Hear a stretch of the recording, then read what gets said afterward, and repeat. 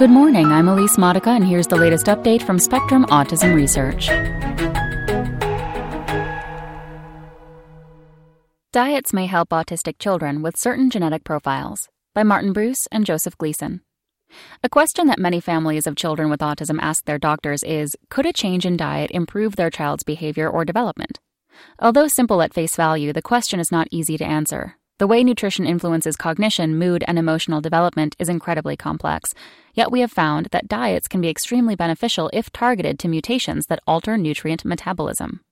Many parents with an autistic child ask their doctors about the possible benefits of putting the child on a special diet, yet most studies show modest, if any, changes in behavior with dietary modifications or vitamin supplementation. For example, in a meta-analysis published in November, researchers analyzed data from 27 clinical trials of dietary interventions for autism.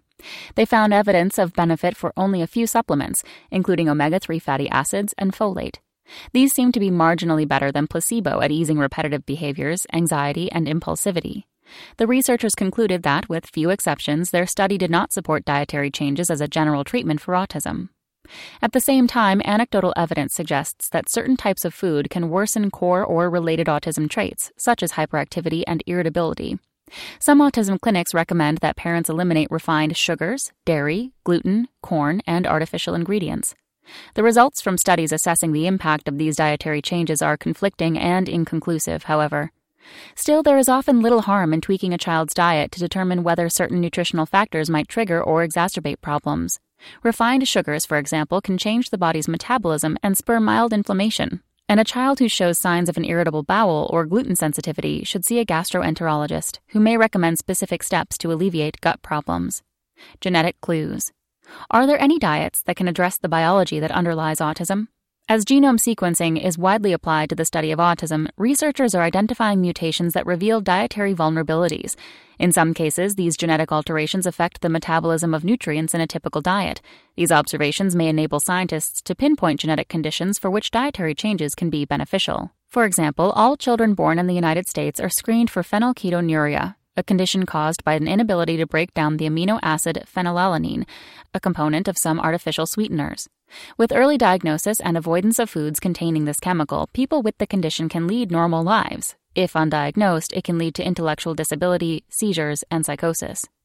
Could similar nutritional interventions reverse the neurological and behavioral issues associated with autism in some children? Or by the time of diagnosis, has the brain already passed the period during which dietary adjustments would help? Although long-standing metabolic disturbances can lead to permanent brain changes, there is reason to hope that once these perturbations are corrected, rapid improvement will follow. In 2012, our lab identified several families with a form of autism caused by mutations in BCKDK, a gene involved in the metabolism of branched-chain amino acids. Unlike people with phenylketonuria, in whom phenylalanine accumulates, people with BCKDK break down these amino acids too quickly, depleting the body of them. Food fix. In a 2012 study, we determined that mice with a mutation in BCKDK that are on a diet low in branched-chain amino acids have traits similar to those of autistic children. Feeding the animals high levels of the amino acids eliminates the traits. Supplementing the diets of autistic children who have a BCKDK mutation improved their behavior remarkably. One young woman became calmer and spoke in full sentences. Another was more energetic and attentive. Although mutations in BCKDK appear to be rare, metabolic problems in autism may not be. One clinical trial found that nearly 17% of autistic participants showed signs of unusual amino acid metabolism. And in 2012, researchers tied mutations in a gene involved in the synthesis of carnitine, a compound derived from an amino acid, to autism. The genetic risk factor is present in 1 in 350 boys, only 2 to 4% of whom have autism. However, if a boy with autism carries this mutation, a readily available supplement might treat the underlying cause, something the researchers plan to investigate in a clinical trial. Earlier this year, another team identified a 5-year-old with a condition similar to Rett syndrome, which is related to autism. The researchers determined that the child has a mutation in the autism gene GRIN2B, which codes for a neurotransmitter receptor in the brain. They found that the mutation partially inactivates the GRIN2B protein. They treated the child with the dietary supplement L-serine, which is known to activate the protein. After just a few months, the child showed notable improvements in coordination and communication. Personalized therapies. With a deeper understanding of autism metabolism, researchers are likely to uncover other treatable forms of it. However, doctors can consider such therapies only when they have a molecular diagnosis in hand. Most children with autism do not undergo genetic testing, despite advocacy from both parents and autism specialists. And even with the most advanced methods, researchers still cannot identify a specific genetic cause in most people on the spectrum.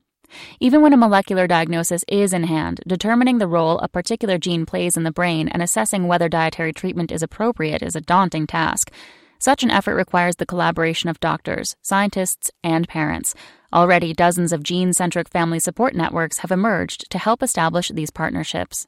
Determining how specific mutations contribute to autism could ultimately expand the utility of dietary therapies. For example, researchers have used the gene editing tool CRISPR to produce an exhaustive panel of mutations in the breast cancer gene BRCA1, and to study how these mutations affect gene function. Whenever one of these mutations is identified in the clinic, doctors can look it up in the database to determine its effect on BRCA1.